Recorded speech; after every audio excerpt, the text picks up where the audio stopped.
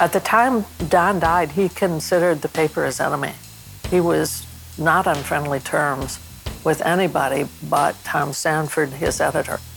He had given Tom a set of his notes, told me that more than once. I'm telling this from Don's point of view, from what he said to me. Don trusted Tom and told me that he was about the only person there that he really trusted at that point. There were a couple others. I mean, he liked many of them, but he trusted Tom. Did not trust senior management at all. They did not want him being an investigative reporter. That's how he saw himself. The paper did not like whatever it was they thought he was doing and wanted to get him out of Phoenix.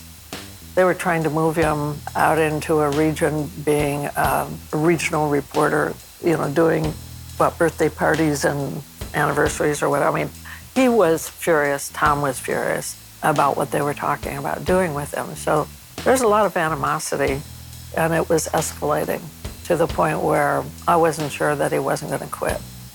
Until he told me 2 days before the bombing that he said, I've got the story, and now I'm ready to write. The story involved emprise, funks, mafia, some leadership people in Arizona, a lot of politicians, a lot of business people, he said a lot of heads will roll. The audio you just heard was provided to us by filmmaker Nick Bartlett. It's from an interview he conducted for the documentary Who Killed Don Bolles. That was the voice of Kathy Kolbe, who today is the world-renowned founder of Kolbe Corp. She's an enormously successful author, entrepreneur, and speaker. But in the mid-70s, she was wife to Phoenix Gazette columnist John Kolbe, as well as a close friend and confidant of Don and Rosalie Bolles. Before his death, Don Bolles would confide in Kathy not only his feelings about the Arizona Republic, but sensitive information regarding his ongoing investigations. As a matter of fact, during the 11 days that Rosalie Bolles kept vigil at the hospital by Don's side, it was Kathy Kolbe who cared for the Bolles children. She was also close with Tom Sanford. While working for the Arizona Republic, Tom Sanford and Don Bolles were not just colleagues. They were good friends. Sanford eventually became Bolles' personal editor, as Don Devereaux explains. Don Bolles had, which I did not realize until later, a special editor at the Arizona Republic who basically handled almost all of his stuff. Don was not a great writer, and he needed a lot of help with his prose, but he was a good investigator. And it worked out over the years that Sanford was the guy that handled Bolles particularly. And they had to be careful with Don because he was always involved, one step away from a libel suit, given what he was writing. So it took special attention, but I did not know that until much later. But Sanford was the guy. And Sanford had been a guy with a World War II background. He was a guy who had flown a fighter plane for what initially was the Army Air Corps before it became the U.S. Air Force. He was shot down over France by the Germans. He was hidden out by a French farm family for a while until the American or British troops or somebody got that far, and it never got captured by the Germans. He was a survivor. He was a ballsy guy. Not a very big guy. One of his attributes as a fighter pilot is he fit comfortably into the cabin of a fighter plane. He was, 5'6" or something, 5'7", not very big. 120 some pounds probably. A small guy. Feisty but small. And a good writer and a good editor. I've heard nothing about him other than good stuff. Bolles, as we've mentioned, had continued to undertake discreet investigative work on subjects such as the mafia and the dog racing track after being pulled from the investigative beat and relocated. Tom Sanford not only knew about Bolles' generally hidden activities, but he was assisting him. Bolles was also providing backup copies of some particularly sensitive research files for safekeeping, according to Sanford's widow, Janet, and Kathy Kolbe. When Don was killed, Tom was obviously very concerned about that, had his own feelings about what might have happened. He asked permission from the paper to be one of the people from the Republic that joined the Arizona Project, was turned down, and even told he shouldn't have any contact with us, leave us alone. And that aggravated him, and he began his own private investigation of the Bowles case. Sanford's widow, Janet, stated that he didn't have much confidence in the official investigation conducted by the Phoenix Police Department and the Arizona Attorney General's office. He eventually began his own investigation. Bowles' widow, Rosalie, and Kathy Colby were also aware of Sanford's work. Early in January of '77, Sanford's daughter Susan, home for Christmas break from Northern Arizona University, witnessed her father come home late one night, appearing agitated. Now, according to her signed legal affidavit, Tom Sanford told her he had been out interviewing someone, but never said who. It was later discovered that the person Sanford was interviewing that night was Phoenix attorney Neil Roberts. And I don't know all the things it entailed, but it did include, toward the end of his life, an interview of Neil Roberts, which apparently happened during an evening, which would lead me to suspect that Neil may have been in a more loquacious mood than normal when he was interviewed by Tom. And Tom came home and told his daughter he had just learned something that could get them all killed. Something else was happening during this time frame. Whoever was involved in the murder of Don Bowles had become concerned that Neil Roberts was a potential problem, especially after a few drinks. He was being watched. What the bad guys did is they continued to surveil Neil long after this happened to see who he was meeting and talking to. And when Tom Sanford met with Neil in January of '77, that may have been how they figured out what happened. Whenever Neil sold the house and property on Virginia, this might have been later than '77. A real estate agency represented by a female agent handled Neil's property. When she ultimately had a buyer, she went by Neil's office late one afternoon to tell him closing was going to be within a few days.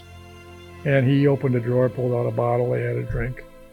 And she was there for probably the best part of an hour, chatting with Neil, having a drink or two, and socializing. And I later interviewed her. In the middle of the night that night, like at 2 o'clock in the morning, she got a phone call on her home phone. She said the person sounded like a lawyer, whatever that meant, but it was threatening. And it was a call that basically told her if they ever saw her with Neil again, she was going to regret it. She took it seriously. The point being, Neil was obviously under surveillance, and that meant when Sanford met with him, he probably was also, because he met with Neil at Neil's place. And Sanford met with Neil late in the evening, or after dinner, certainly, according to himself. And the later in the day you met with Neil, the more you're apt to learn, because the drunker Neil got, the more careless he became. And so, if Sanford met with Neil, the people surveilling him may have witnessed the meeting, identified Sanford from his place, if nothing else, learned he was an editor at the Republic, and confronted Neil. And Neil might have even said, maybe I said too much. I mean, who knows what Neil told him. But Sanford came home that night and told his daughter he had just learned something to get them all killed. At around the same time, Sanford had reached a breaking point with his bosses at the paper. Sanford eventually resigned from the Arizona Republic on January 24th, 1977, declaring that he had had enough and packed up his desk. Tom was so fed up with everything at the paper that he said, screw it, I'm leaving. He put in his resignation notice and I'm moving on. And he would have had no trouble doing that. He was a respected journalist in town and had other options, other papers. He had a possible hiring by the University of Arizona as a PR guy.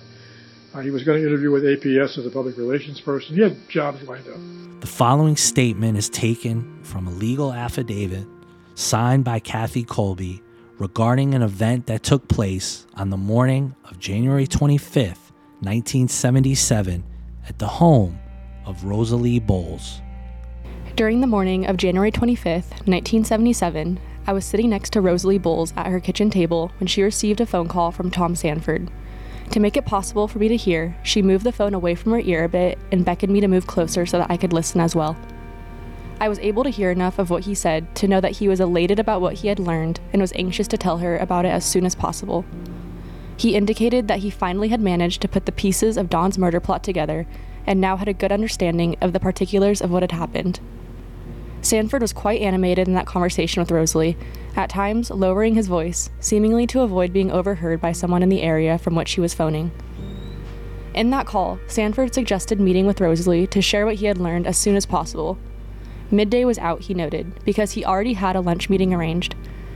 Rosalie was going to be tied up later that afternoon with matters involving her children. Consequently, they agreed to meet discreetly the following morning in a park somewhere in Phoenix, I've forgotten which one, where nobody was apt to recognize them.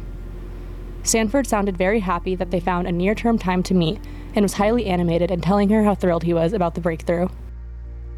Rosalie Bowles called Phoenix PD Detective John Sellers as soon as she got off the phone with Sanford to notify him about her upcoming meeting the following day.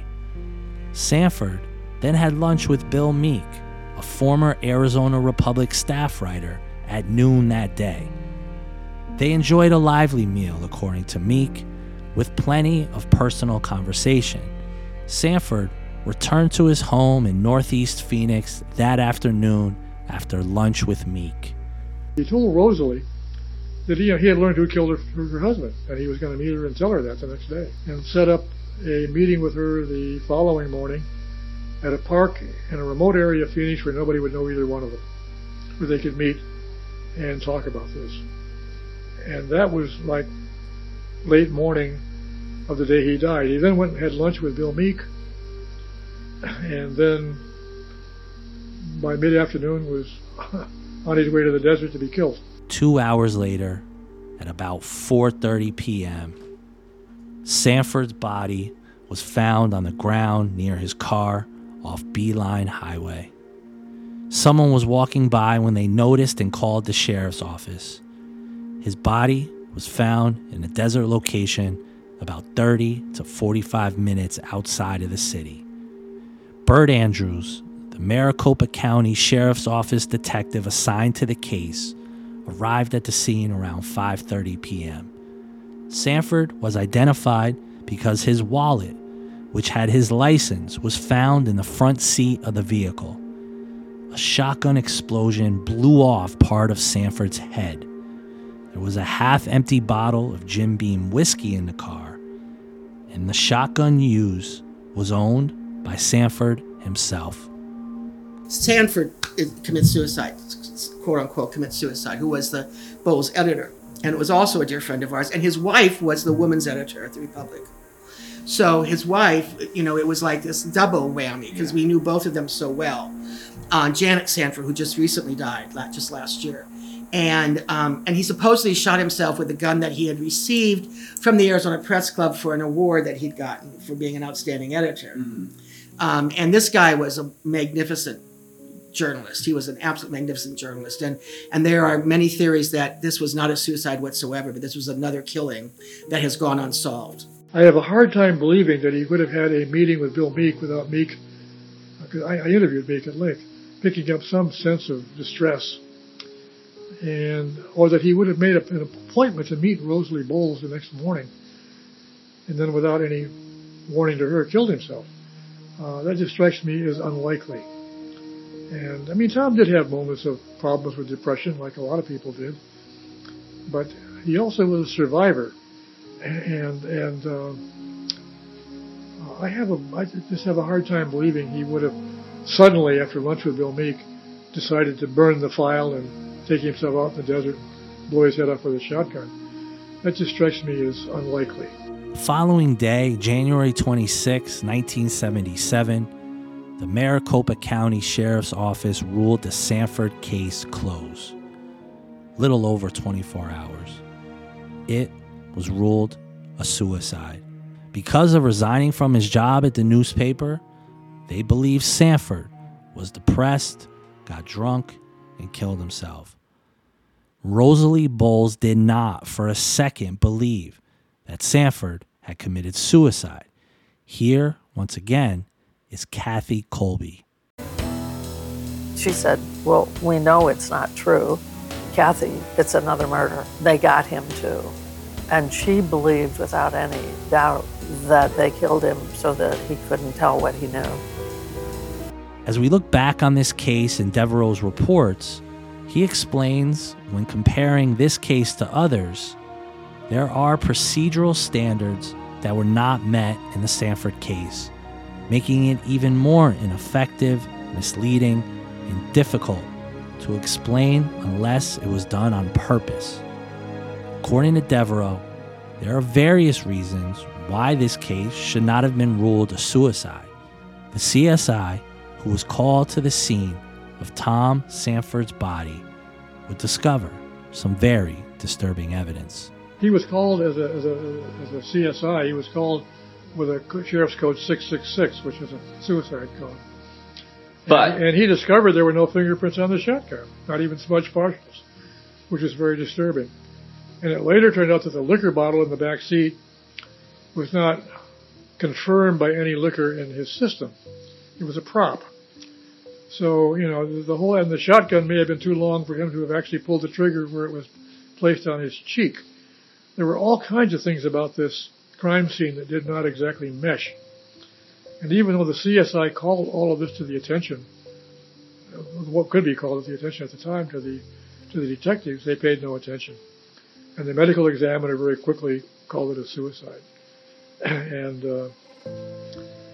there was not enough evidence there to call it a homicide, but they should have called it undetermined.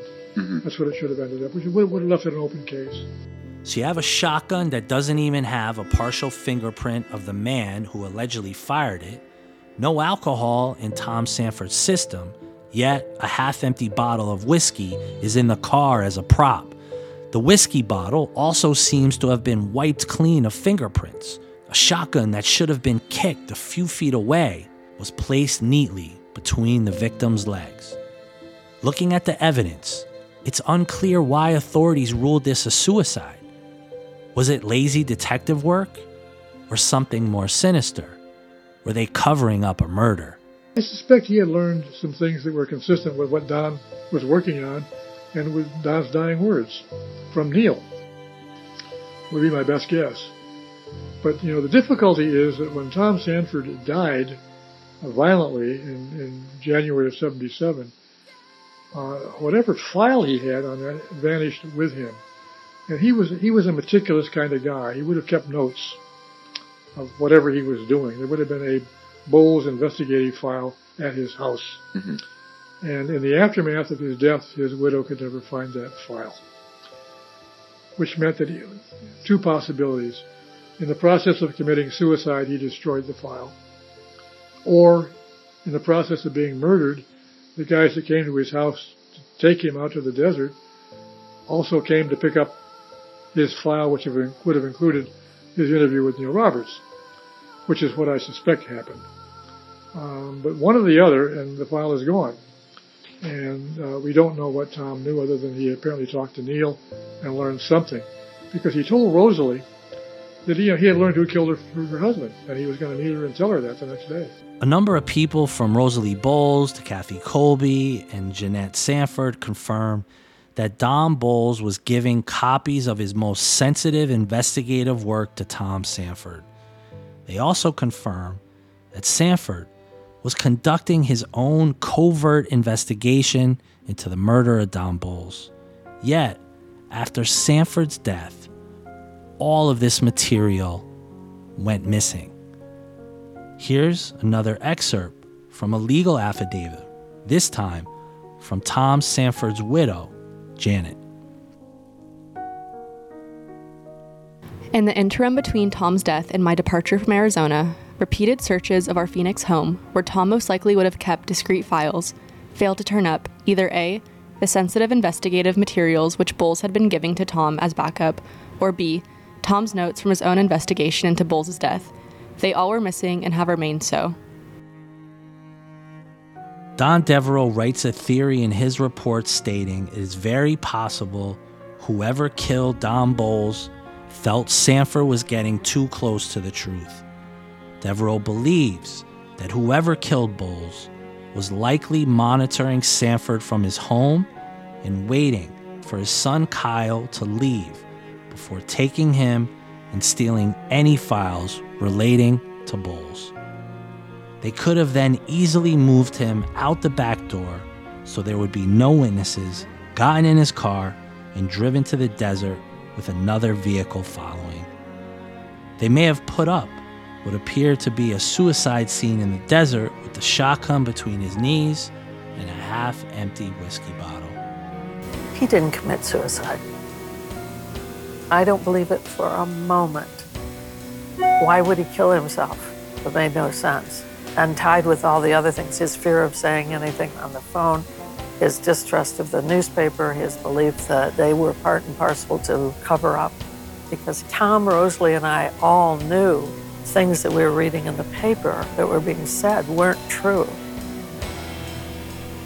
And then I remember saying something to the effect of, maybe it's best if you don't know the truth, Rosalie. Tom Sanford's death barely made a ripple in the local press. Led by the Republic, a narrative was quickly created that painted Sanford as having been depressed and despondent over losing his job at the newspaper. Something both his family and friends claim was far from the truth. A second journalist investigating the same avenues as Don Bowles had met a violent end. Yet no one, not the Phoenix PD, not the Arizona Republic, not even the Arizona Project, seemed to notice.